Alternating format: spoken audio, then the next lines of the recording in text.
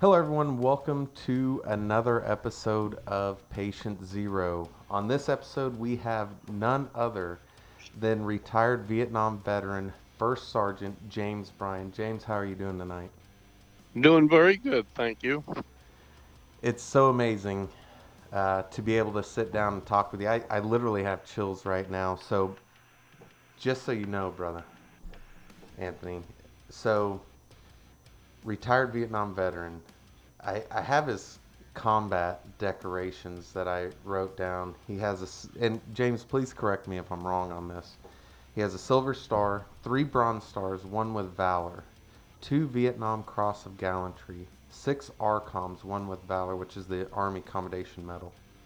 He has 1 Air Medal, 3 Army Achievement Medals, 1 MSM Medal, which is the Meritorious Service Medal, 3 Purple Hearts, and 1 Grenada Campaign. And he also wrote the book Walking with Heroes. Does that sound pretty correct, James? Yes. Sweet. James, we're certainly glad to have you here. Let's just open it up and kind of just give us a brief history of your life. I mean, maybe what the book's about. We certainly want to plug that. So just I'm gonna turn it over to you and just give us some detail. Okay. Well, back in the day, uh, when you turned 18, you got drafted. Of course, when I went in for my physical, I weighed 117 pounds and I had flat feet. And the doctor says, "Well, son, you're underweight. You got flat feet." I said, "Well, hold it now. I come here to join." And Yes, sir. he says, "Well, you're supposed to be a minimum of 120 pounds." I said, "Well, first of all, I'm an Indian. Indians have flat feet." So the two doctors look at each other and they scratch through, put 120 pounds, and they scratch through the flat feet and stamp me 1A. Of course, I could have been 4F if I'd wanted it. So I knew that uh, if I went to join, I could pick what I wanted. And I'd had relatives who had been with the paratroopers. My uncle had been with the paratroopers. So I joined the paratroopers at 18 and went on through my training to Fort Campbell, Kentucky, in preparation to go to Vietnam. Uh, Also, in my training, I was trained to be a forward observer for artillery, carrying a radio, and artillery crewman. And I was picked to go through a special ranger course called Recondo. And that was for guys who were forward observers. And it's an 8-week course, and it teaches you demo, sniping, medical, and escape evasion, stuff like that. And then I got orders for Vietnam. So when I got in Vietnam, I was a little bit better trained than the average. Give us, James, give us kind of the time frame there. How far along was the war when you actually, got through training and you're gonna come aboard and head overseas? Well, it was 1967 at the height of the Vietnam War. Gotcha, gotcha. Uh, and of course, I was sent to my unit, 1st Brigade, 101st Airborne. Now, one thing they teach you in the paratroopers, a lot of people don't understand, is you're trained to be surrounded. You Absolutely. want to be surrounded by the enemy so you can kill Right. them. And you're told that right from the start in the paratroopers. It was the same thing in uh, Belgium during the Battle of the Bulge. The 101st was surrounded. by the Germans, and it's tradition. So when I got to Vietnam, I had regular training in country, and they sent me on to my unit. And in my unit, it was a small unit, and we got put into some pretty unique positions in the middle of enemy territory. So, I mean, we would be guarding a bridge, or we'd be guarding a river crossing that the enemy were using. We'd be on top of a hill in the middle of enemy territory. So, right from the start, I started seeing combat within a week Of of drop me getting in Vietnam. of dropping in. So paratrooper. So tell me about that first time in country, jumping out of that plane, not knowing what's coming when you get down. Well, I only made one jump in Vietnam. It wasn't a combat jump, Gotcha. but it's helicopters, Okay. and uh, when you go in by a helicopter, you can actually hear the bullets hitting the aircraft on the bottom as That's you're coming into your position.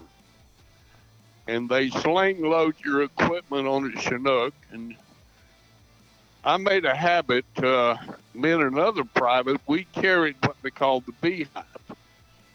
And the beehive is an emergency shell.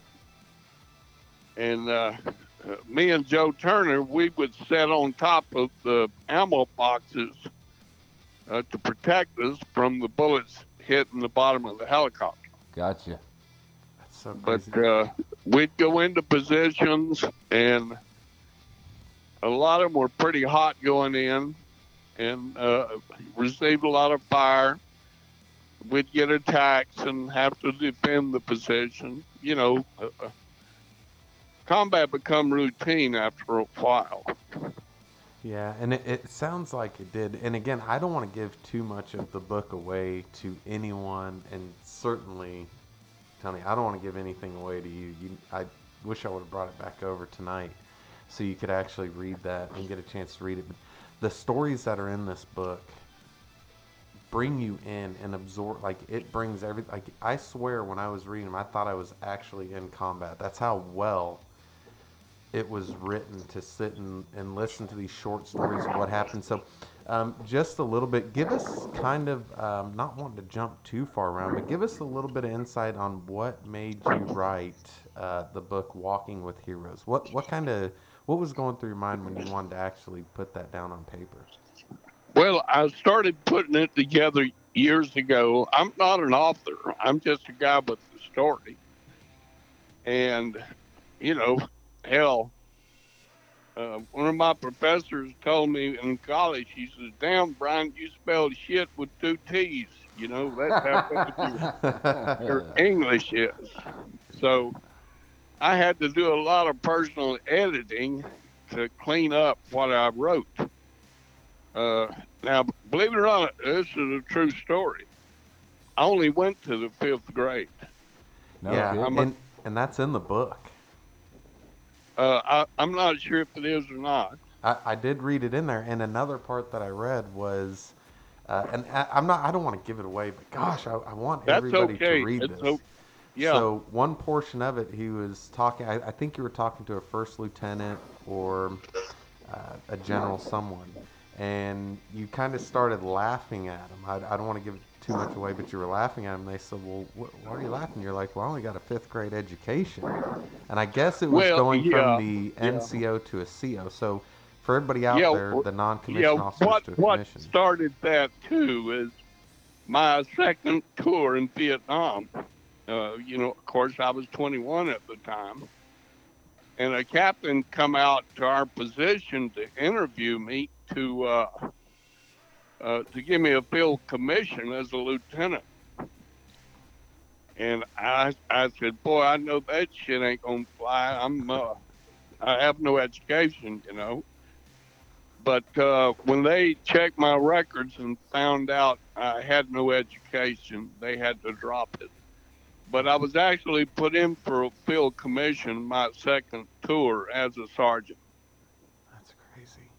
So, sir, so you did how many tours in Vietnam did you do? Two, Three. three. So three separate tours. And I know there was one where you had went to Germany. So that first one, let's kind of reel back a little bit and go through that first one. Kind of give us a little oversight on how that first tour, being a young 18, 19-year-old kid, um, fresh out of high school, not being able to, live the, as I would call now, that American dream of, as you say in that book, chasing those girls in college and doing that. What kind of went through your head, and how'd that first tour go? Well, the first tour, uh, you know, you get pretty tight with the groups in your section, but we lost a lot of people, uh, and we'd continually get replacements. Uh, when I was 19, I hadn't quite turned 20. Uh, it was pretty severe combat, and I just turned 20 when a week before my sergeant was killed, and I had to take charge uh, as a young kid, and that's a pretty tough decision that's put upon you to be in charge of people when you're that young and a private. I was still a private in the army, but yet, but my additional training helped out too, and And that was one of the first major battles. In fact, that's what the Medal of Honor was about. Was about that action on October 15th, 1967. yeah, so there was a video, brother. There was a YouTube video. There's I believe it was the mayor or the governor of Florida where he's at, that wrote to President Obama and a bunch of them and said, "Hey, like this guy needs to have a Medal of Honor, like for what he did." So in that story, and I don't want him to give up too much of the juicy details, but him just saying it gives me chills because when you actually read that portion of the book, when he becomes a sergeant and the things that it's amazing what he says, and it makes me laugh every time because I mean, and it's not something to laugh about, but you could tell he had that comedic side of, yeah, you realize what you just walked your ass into Well, and what I did. you're going. I'm sure, Yeah, James. I mean, hell, you're going through a situation that is so dark and shit's hitting the fan. All over the place. I'm only 40 years old, but throughout my life, I've just realized that every bad situation you've gotta take the light out of everything that you can take and just remain as positive as you can. I think that listening to you, you only had a fifth grade education. I mean, why don't you walk us back, pre army life? I mean, what led you to? I mean, you only got a fifth grade. Were you a farm boy? What did you do? well, my grandmother raised me. Her and her sister were the local bootleggers. They sold moonshine, Well, yeah. and us kids, we worked to try to help support the family. Now, my brother, he went on to school, but we couldn't afford both of us to go, and so I went to work, and he went ahead and went on to school.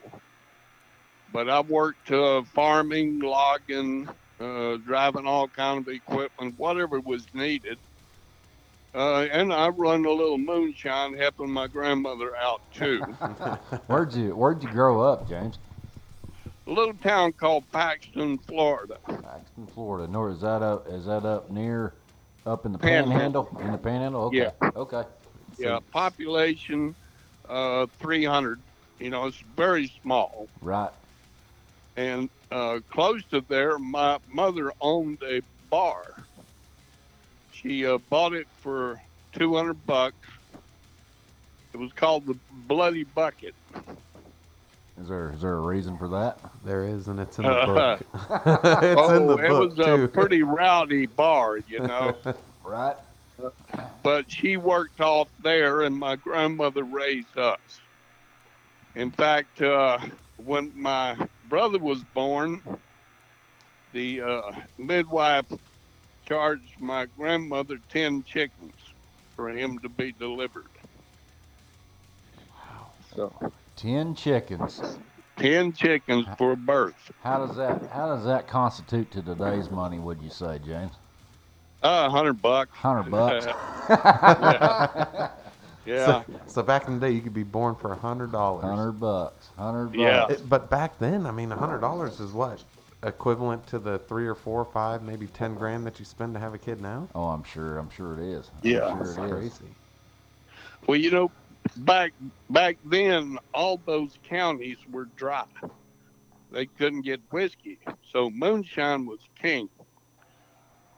And of course, my grandmother and aunt sold it out of the big house. The big house was an old bungalow with a porch on the front. And when I was 6 years old, I used to swing in that swing, watching the drunks come in buying whiskey.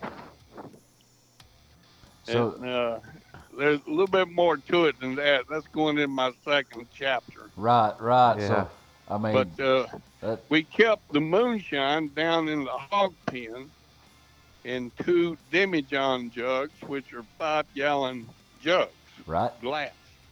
Oh yeah.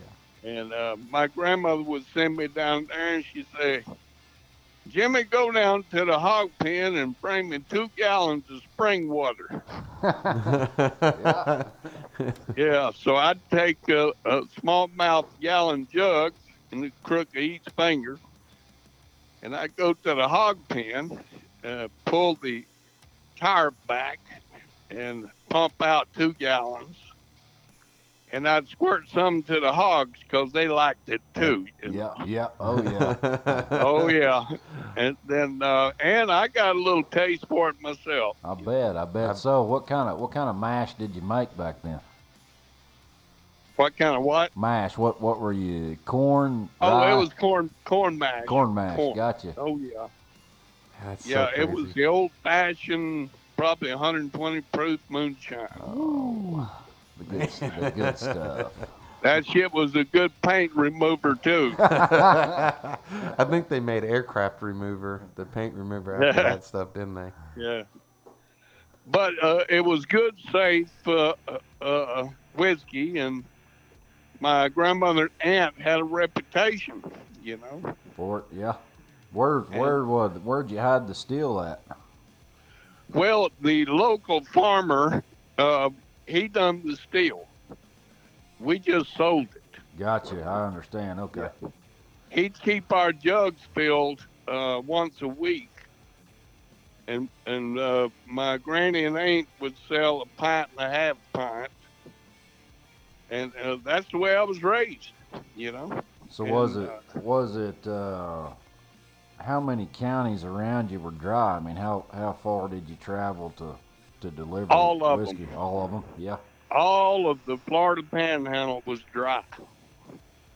Wasn't dry in his part of the town. No kidding. It was legally not legally it was dry, but illegally he kept that. Him and his aunt and his grandma and all them, mom and them, they kept that place hopping. Yeah, That's so yeah. amazing to hear. Funny thing about it, the old mayor he would come in, the local judges they'd be buying, all the police departments, fire department, they were all lined up there buying moonshine, and I'd sit on that swing and watch them all. Boy, you wouldn't see that kind of thing going on nowadays. I Oh mean, no, No, absolutely that's a back in the day for sure story. yeah. Well, a little bit more to it too. Uh, my aunt had a housekeeper named Josephine, and this guy, two guys come up to the door, and one of them said, "Hey, John, you can get a tickle for $20." Yeah, Well, I'm 6 years old. I don't know what a tickle is, yeah, yeah. but by the time I was 9, I figured it out. so so when was that first tickle, James? Oh, I can't tell that. I'm a gentleman.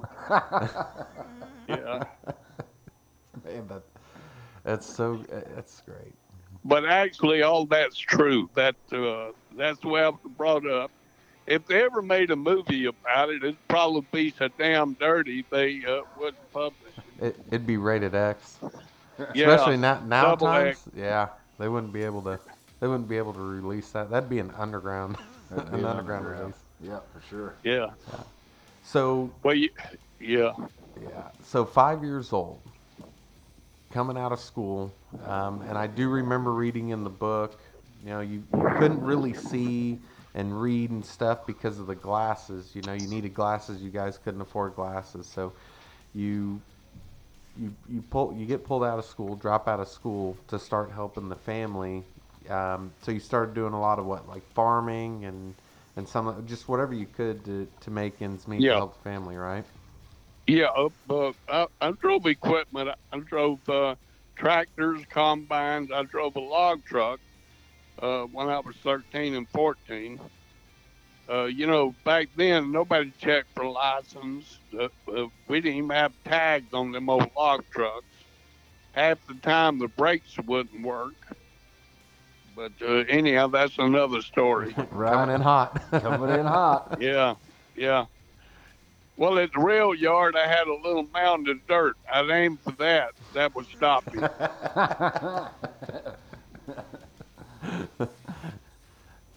Come back a week later. Hey, can you guys put that mound of dirt up a little higher? I think I'm gonna run Yeah, through yeah. that thing next week.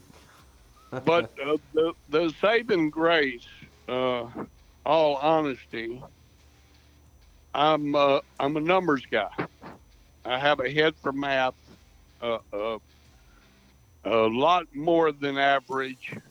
So my scores in the military were off the chart uh, for math, Wow. and that, well, in all honesty, that put me in some pretty good places later in my career. Uh, they put me halfway through my career for 10 years. I was nuclear weapons. And I went to school for nuke for a year.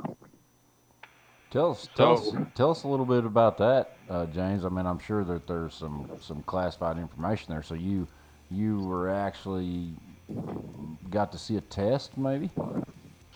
well, I've done a test. I set 4 world records parachuting an artillery piece that fires a nuke. And but here's how that got started. I was in Vietnam after a major battle, and the Army historian called me in the morning after the major battle that was going on. And I was just a private, nobody. Joe Shit, the rag man. Right. And I reported to the general. Of course, he's sitting down, and he's the Army historian. His name was S.L.A. Marshall. He wrote several books, Night Drop and some others. A well noted Army historian. And he said, "Son, I don't think you realize it, but last night you saved over 200 lives." And he said, I noticed in your records before you'd saved lives before in other combat. He said, what are you, some kind of Captain America? And so the men were outside the tent. They heard him say it. So I got the nickname of Captain America at 20 years old, believe it or not. That's amazing. That is amazing. Now, yeah, that's true. And so throughout my career, they would pick me for missions that other people wouldn't take or couldn't do. And they picked me at the end of my career to do, I'd been picked for other things, but the mission I was given was to parachute a cannon that fires a nuke behind enemy lines. The gun, the truck, and me and my 12 men jump behind it. We put it in action and we pop a nuke. And they gave me a year to do that. I took an entire year to put that together. It's in the book. The decoration, one of my decorations, is there for it. First time ever done. It's never been done since. Uh, and I set 4 world records: two in the Air Force, uh, two in the Army. Shoot. So I was pretty proud of that. I look, just the accommodation, just the decorations alone is not. I wouldn't even say that. I would say deeper. Just seeing from what happened when the Vietnam vets, those heroes that came home and the heroes that didn't come home, and the servicemen and women that went and never came home. That right there is something to be proud of. The decorations, and in the book as well, reading it, there was no second guessing. There was no second questioning when you read the book and you read some articles, like newspaper articles that he posts in there, and magazine articles and other articles that's talking that he's running from one gunning position to another while there's recoilless rifle fire, satchel charges, machine gun fire, and he's just running with a 20-year-old kid. Imagine yourself at 20 years old doing what he did. No way in hell. I mean, it sounds to me, James, and correct me if I'm wrong, but you have a very high capacity for resolving situations fast in the instance that they need to be. Well, I was given credit. You know, I was in Italy, and they sent some of us to the British Commando training in England. I got my British wings, Right? and while I was there, I noticed some of their weapons, and so I says, "Hey, can I get a briefing?" They said, "Well, we're not supposed to; they're classified." But yeah, and come to find out, some of their artillery was much better than ours. So I started taking notes. Right? And then the Falkland campaign happened, and it showed where the British weapons were outranging the Argentine weapons, which were American made. And I wrote a report. My little old report, which I've got a copy on my phone, wound up at the Pentagon. What And what year was this, James? it would be 80, I think 81, I Gotcha. believe. The colonel calls me in and he says, Bryan, I read your report. Says, I'm sending you to England to pick up 2 British light guns, which are 105s. We're going to test them here at Fort Bragg. So he put me in charge of the testing. Of course, it was British munitions.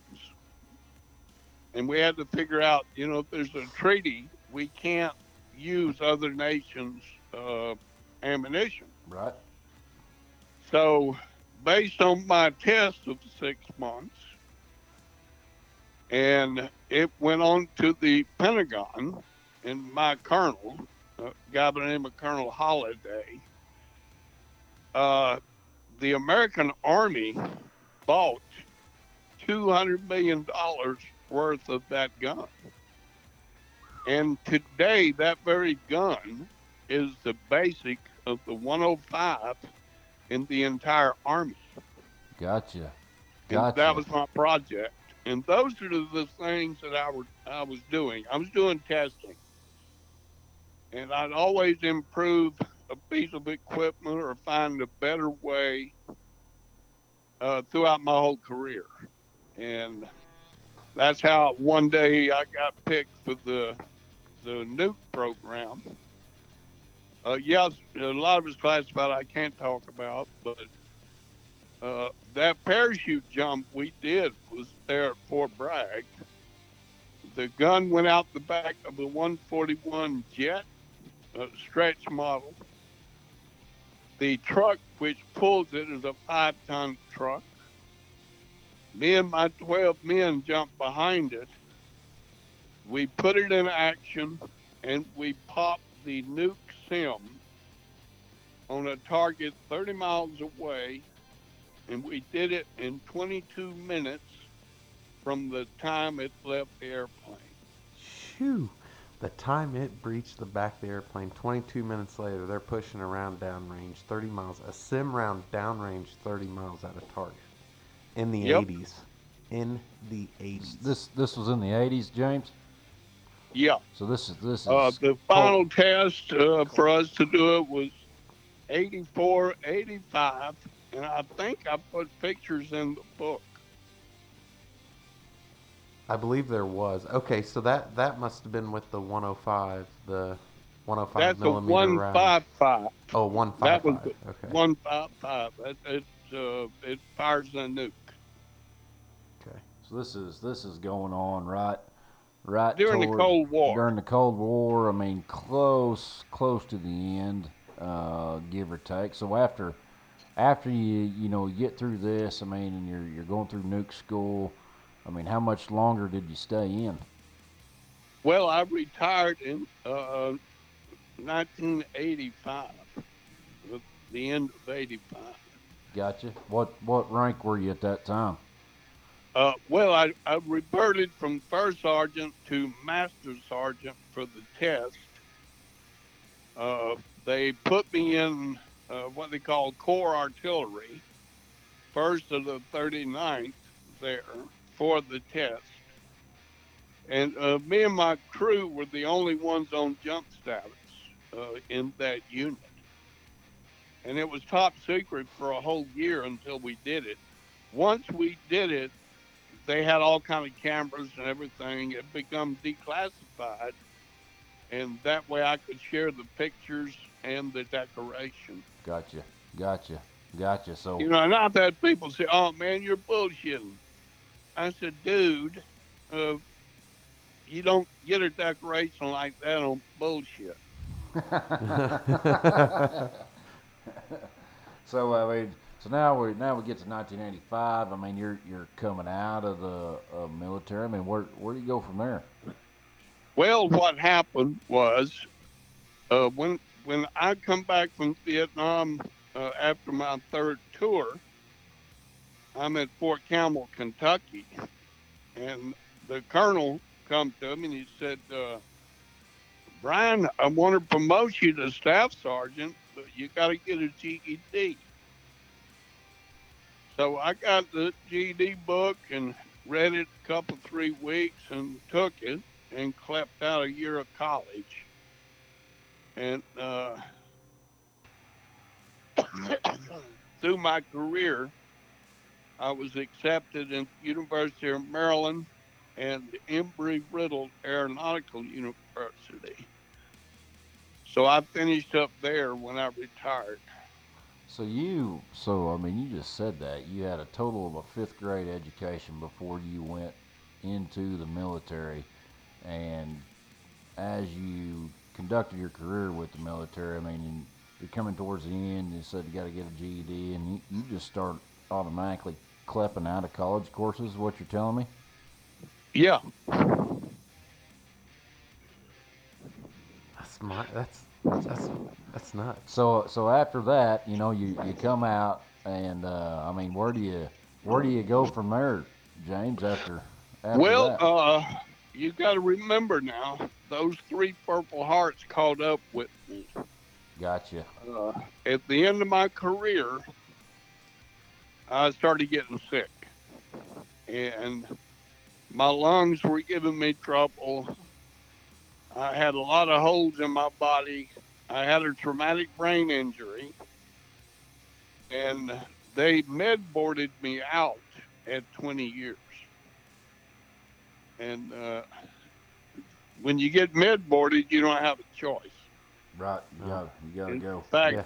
same thing happened to Audie Murphy. He got med boarded out from one of his injuries. He couldn't stay in, and I couldn't stay in, which I wanted to. But and the funny thing about it, I made a parachute jump a week before I was put out on a medical. Really? Yeah. Well, don't sound like he's in too bad a shape.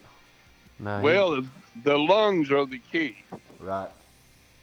I was on inhalers and stuff like that. In fact, I'm using an inhaler tonight. But he did say to Because them, he was like, "If I'm getting out of here, you med board me. I'm gonna make one more jump out of this fucking plane before you kick my Right. ass out." well, I was already manifested to jump, and so I went ahead and jumped. But I was on jump status the entire 20 years. In fact, I was a black hat instructor for Jump Master, a master parachutist in Italy. Uh, One of my students was a Second Lieutenant David Petraeus. No kidding. I know Yeah, that name. we had him. Yeah, we had Petraeus fresh out of West Point in Italy. I was in Italy 4 years. That was a good assignment. It's crazy how small this world is. No kidding. I Yeah. mean, especially a guy that's been around, been through the ringer. I mean, an exceptional human being. A high capacity for IQ sounds like to me. I mean, and hey, my name's James Bryan. I trained David Petraeus, or I trained Petraeus How to jump out of a plane. how to jump out of a plane. Hey, Well, and by the way, sir, hey, I tell everybody too. I'd be believe it like, or not, because of my combat record, they would roll me out to brief people uh, there in Italy. I briefed Alexander Haig. In fact, I told him, I said, "Come on, General, let's go get a haircut. Your hair's a little bit too long." Yeah, yeah. Uh, you and know, uh, I briefed all kind of different people in my career because, well, I just had a record, and they knew that I could handle whatever I was given. and he didn't deal with the bullshit. And he even says it in the book. And there's a lot of times you'll read inside that book where he's told the private, just stand down, da da da, whatever. And he's like, I don't have time for your bullshit. I'm gonna go do this. And he'd go do this shit. He didn't care because he knew he had that keen sense after being in deployed so long and in war Sure. and such a young kid. He knew what he knew it was about to hit the fan. Hell, half the people when you're reading it and listening to the book and going through it, half the people weren't even combat veterans. Had not they were fresh out, and you got a private over here that's telling lieutenants and them, hey, I need you to pop some white phosphorus up here. I need to see where the fuck around me. He's like, I'll just go to bed. And he's like, I ain't got time for your bullshit. Right. We're going over here to do this. Well, what was good about my career, though, I did some pioneering work that's used today in the military. I'm pretty proud of that. Tell us And about it. Tell us about it. well, a different type of munitions. We were testing some, different stuff. But what I'm proud of more than anything is those lives that were saved. That's what I'm proud of. I Absolutely. mean, Absolutely. you take away all the other. That's that's what I'm proud of more than anything. And I got to serve with the best airborne units in the world. I served 101st Airborne, 173rd Airborne, the Band of Brothers, 509th Airborne in Italy, uh, and I've done some stuff at Fort Bragg that was classified. They were put together the Delta Force, and I had a good career, a real good career. Sounds like it. So it's amazing to hear, Yeah. start to finish in pieces of it. And again, that's something. Get the book, look at that book, and just read that thing. And it's reading those stories just it blows me away. So you, Well, I tried to when I was writing it, I put myself back into the action so I could describe it through the eyes of a 19, 20, 21-year old young man. And that's what I tried to do. I'm not a writer, I'm not an author, but there's one little piece that I'd like to have that is not in the book. Boy soldiers. You probably have never heard of that. boy soldiers, are you talking? Boy soldiers. Yep. Explain it to us, James. Well, when I was 19, in front of my position on a no-name hill, uh, three boy soldiers with a Green Beret sergeant was protecting my position. Now, the boy soldiers were what they call mountain people, and they get recruited at 13. So these are they the Vietnamese Naturals. naturals? Yeah, Just Yep. yeah, served. they're Okay. Aboriginal. Okay. They're not regular Vietnamese. They're mountain people, and the Green Beret would recruit them because they're extremely loyal and fierce. But I made friends with one of the boys named Two, and we exchanged food and stuff like that. Young kids getting to know each other. Sure. And he'd come up to my gun all the time, and I made sure he had good food. And you know, uh, uh, that went on for about 2 weeks, and then the 15th of October, 1967, we had that frontal attack. It was over 200 North Vietnamese charging up the hill trying to take my gun. And there were only four of us. Of course, everybody else was asleep. I was the only one up at the time. Well, the boy soldier, 14 years old, had already 11 kills under his belt of the enemy. After the action at daylight, his body was in front of my gun where he was protecting my position. No kidding. Jesus. No kidding. That's I that's got a picture of him on my phone, and I'm going to put it in the second chapter. That's crazy to hear that, at 14 years old, man. Imagine that. 14 Like, years old.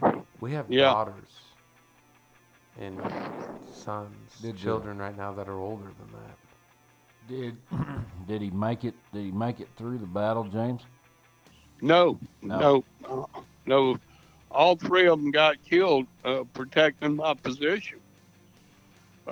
The enemy was trying to take my position. Their mission was to take my 105, turn it on the other 105s, and to try to capture as many paratroopers as they could for political reasons. That Sure. was the intel report we got later. But they hit my position, and that's when my sergeant got killed. And then when I fired the two beehive, you read about the beehive. Yep. Yeah, those are nuts. That's a bad son of a bitch, I tell you. Just reading about it, I'm telling you what, man, you get engulfed into it when you read it. But go ahead, tell us a little bit about the beehive and kind of what happened after that. Well, I was covered from head to toe with black powder. My gun pit had over 40 dud Chinese grenades in it where they were trying to knock my position out. They knocked my gun out with a satchel shot the traumatic shot in the left leg. My captain shot the guy when he was reloading the second clip. And uh, after my gun was knocked out, I grabbed the machine gun and eventually it got knocked out. And all I had to defend the position was my dead sergeant's M16. And a siren sounded, and when the siren sounds, that's the retreat of the enemy. In fact, some people asked me later, why didn't you shoot the retreating enemy? Well, believe it or not, they were trying to pull their wounded out when the siren sounded. Right. And I just wasn't going to fire on them with them doing that. Right. So, the end of the battle, I, you couldn't recognize me. I had so much powder burns on me, black powder, and I was bloody all over.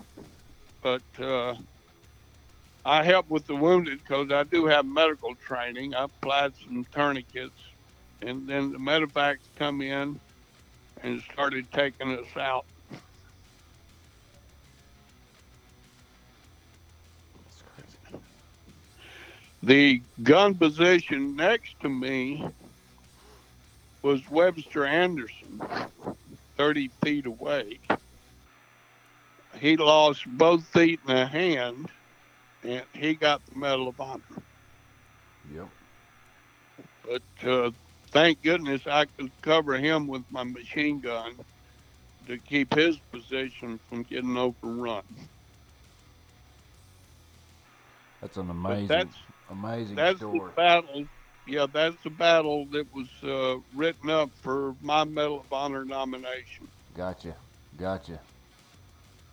So I mean, I imagine through, I mean, throughout your life, throughout your career, I mean, all these amazing, amazing stories. I mean, especially through Vietnam. I mean, when you get home, you get out of the military. I mean, you're coming back to the states to try to live a normal life. I mean, could you just you just switch it off and go to work, or I mean, how'd you overcome that? Well, I stayed in 20. Right. But at the end of my career, I finished college out in Arizona and I built a company, a small trucking company. I had that for 12 years until my wife passed away. She had pancreatic cancer. Yes, sir. I Sorry to hear sold that. it, moved back here, biggest mistake I ever made, and remarried, which I shouldn't have, and had a bad divorce 4 years ago. Gotcha. But I got a new girl, and she's Yep. gorgeous. Yep. Yep. Beautiful, So and it's beautiful to hear that, James, and to be able to understand. You know, we were just me and my wife were just in Panama City Beach, and we go to Panama, and I don't think I told you this, James. We go to Panama City Beach every year. It's more like our anniversary, but um, my wife's mom passed away with pancreatic cancer a few years back, and just hearing, you know, with his wife and stuff now, and this girl that he's got, and it's so amazing, and the things that he's doing now, and I don't want to keep from that. I want everybody to hear more of what's going on now from that time when you got out, and I know that, you know, PTSD was a real bad thing. You guys were not. Um, Well, it wasn't even a thing.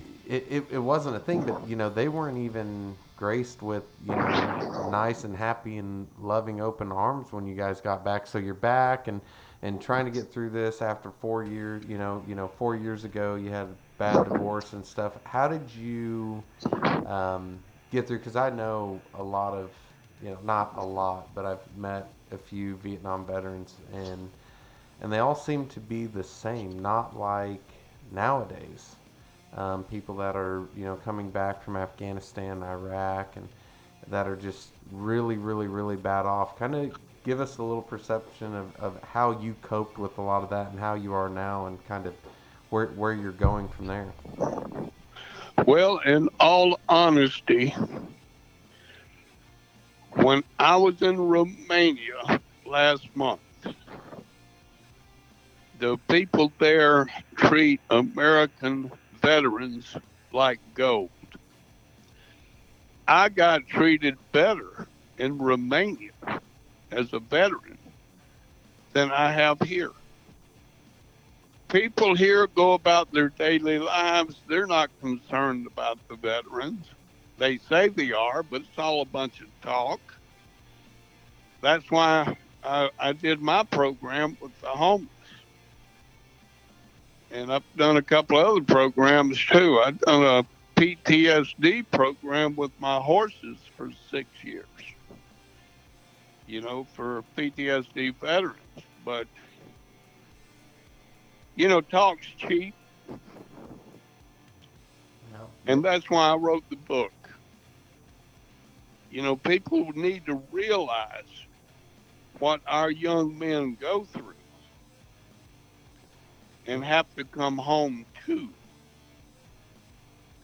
Yeah, it sucks. You know, I'm prior military. I was 92 Fox Patrol and Supply. You know, I never deployed to Iraq and Afghanistan.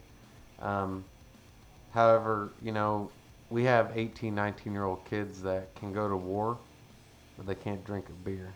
And I remember that Oh, was I one know. big thing that you said, what are you going to do when you get out of there? And all you wanted was an ice cold beer, and you couldn't have one because you weren't old enough till you got to Germany, right?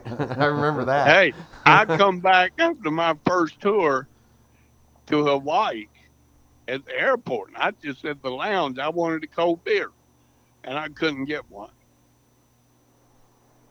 I tell you what, if I was in there, I promise you I would have given you every cold beer you wanted. No Uh, kidding. I'd that's made all it. I wanted was a cold beer, I would have even cold drove you bud. to that hotel or wherever you were headed after that, because man, I'm telling you what, all the veterans out there, it doesn't matter what war you've been in, even if you're not even in a war and you served in the United States military. God bless you for your service and everything you guys Well, have done. It's when amazing. you watch my YouTube video, I made a mention. I said, "Hey, when you put that uniform on, male or female, you're writing a blank check, and the balloon could go up any time. So Right. all veterans, all service members face the possibility of that happening. Right. So I wanted to make sure I noted that in my video. And if people want to look at the video, it's Veteran Voices on YouTube, James Bryan. Yeah, I made, we'll put all that down in the show notes, oh, for okay. everybody to be able to look at and be able to click on. I have a lot of those saved from just our talk on that drive down in Panama City. So James right now also does. He is an Uber driver, the most amazing Uber driver. My wife, I, I'm not even lying to you. So the day before, I think it was the day before we left, James. I maybe like 2 days before we left. She called. She told me, she goes, "Hey, you need to call James. You need to call that guy that gave us the ride from." So we went to the hotel before we got to the condo because the Right. condo wasn't ready, and he gave us a ride. And she was literally sitting in there and she was wanting to cry in the condo because she was like, his story's so amazing, just to hear it and the passion that was in his voice when he was driving us. So that's why we. I ended up calling. I messaged him. I said, "Hey, I'd love for you to take me to the airport," and he was more than happy. So if anybody's down in Panama City Beach, Florida, reach out to Mr. James James Bryan. Bryan James on Bryan Uber, and on Uber. man, he's an amazing, amazing Uber driver. So, um, I appreciate that. no, I appreciate you. I really appreciate your service and everything that you've done, and this is so amazing to hear that. I just again, that's why I came to my brother and I was like, hey man, I really want to get this guy on the podcast and just chat with him. And people need to hear the stories of, again, like you said, of what our kids are going through. These young adults that are going through uh, being in the military and war. And I have a lot of buddies that fought in Iraq and Afghanistan, and it's insane to see the change in their life when they came back, especially being prior military, right? Like my life changed when I went through the military. It changed Sure. 180 degrees. But watching them come back from um, war and talking to them, it was a total change. Like their life changed 180 again. So it's so amazing to be able to hear your story and where you're going. Again, you do amazing stuff. Talking to him, he goes and picks up. Reunites kids with their families. So, like when he said he went to Romania, and I don't want to take that thunder away from you. So, if you want to tell everybody a little bit of why you're in Romania, I don't think we actually got there. That is a really, really cool story to hear. Well, I went to Romania for almost a month on vacation. My beautiful girl, she's there. We're married in the gypsy tradition and have been for almost 3 years. But my goal is to get her back here, which I hope shouldn't be a problem. But I brought back two little girls, a 3-year-old and a 5-year-old. They were born in the States in Tennessee. So they were American, but they were stuck in Romania. The parents are in political asylum in Chicago, so they couldn't travel. So I escorted the two little girls back to their family. They've been separated for a year because of COVID and because borders being closed and them not having the ability to travel. So that was the last one I did. The first one was 2 years ago, and it was three kids as well. They were U.S. citizens, but their mother and father had been deported, and they were in Romania. And my girl, she escorted them to Romania after I got custody and got all the docs and got passports and everything and got custody. It took 5 months to get custody on that one. So some of those programs they cost, and I pay out of my pocket. Now the proceeds of the book, when I sell a book, I put it on my Venmo. That way I can control what money I have for my volunteer work. And I do my homeless program and I do that program. And the proceeds of any book sold, that's where it goes. And of course, I don't have a house. I don't have a home. I want to buy a home here, that divorce I had blew a big hole in my credit. So maybe, just maybe, somebody will buy the rights to the book and make a movie script out of it, Sure, a sure. I mean, screenplay. You know. I would encourage anybody listening to. I mean, let's get out there. Let's buy a copy of James's book. I mean, I'm me personally. I'll buy a copy. I mean, no problem. Just to support the cause for myself, because I mean that's amazing, James. That you I mean you just carried that exemplary military career on, and then just kept helping people. I mean, that's what I'm about. Try to be about in my personal life and my professional career outside of podcasting, and is just I like very much just to help folks, and I don't really need anything out of that other than knowing that I helped somebody. Yeah, that's the whole point. You know, if, as long as I can feed my girl and take care of her and take care of what I do, I'm happy. You know. That's sweet. And again, Uh, James, what I want to do for you, so I did kind of tell you a little bit. I was a senior network engineer and IT guy. What I want to do for you is I'm going to go ahead and build a website.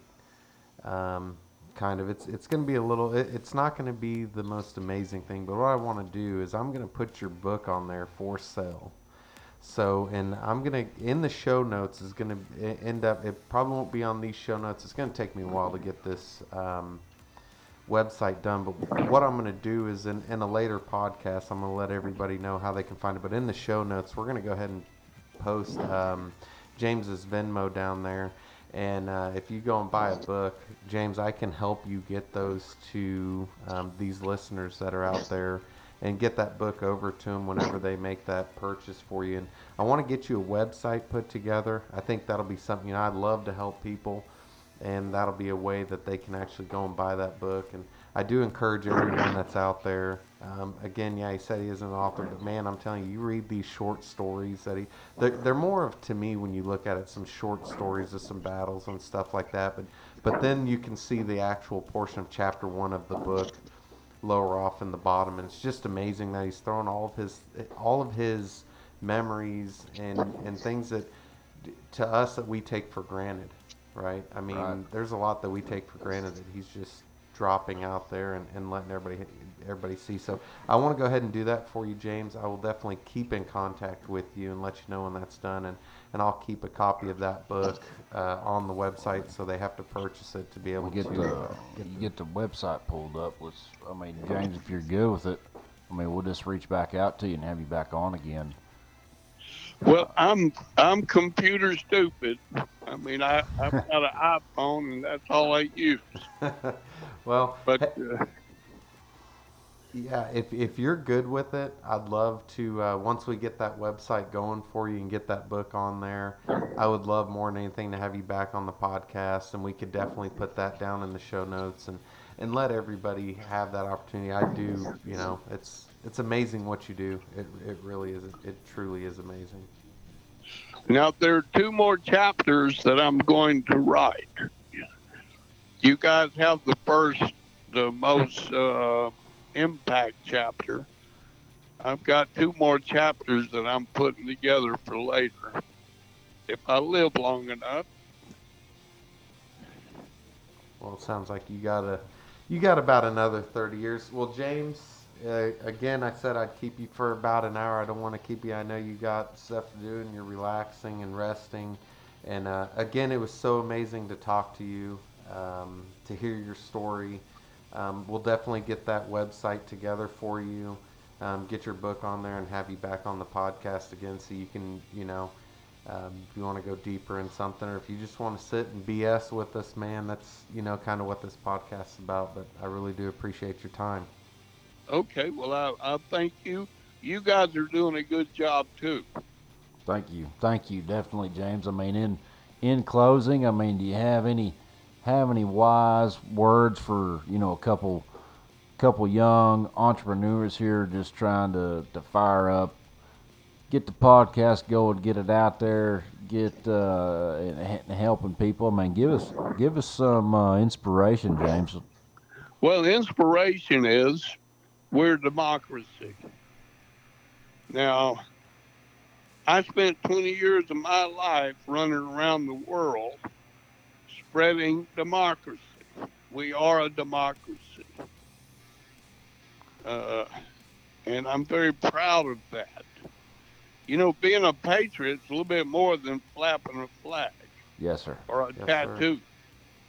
There's a lot more to being a patriot than uh, what I see nowadays. You know, you can serve your country in other ways. We got homeless out there. Find volunteer work if you are getting bored.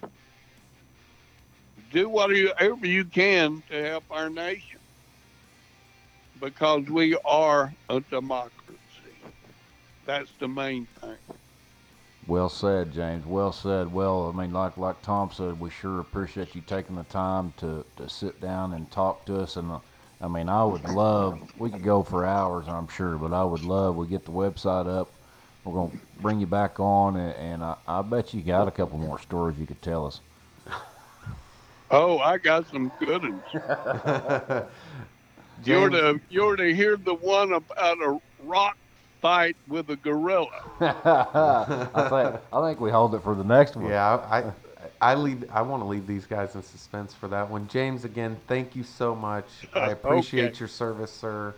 You are such a true stand-up gentleman. It's amazing to have the opportunity to talk to you. Thank you again.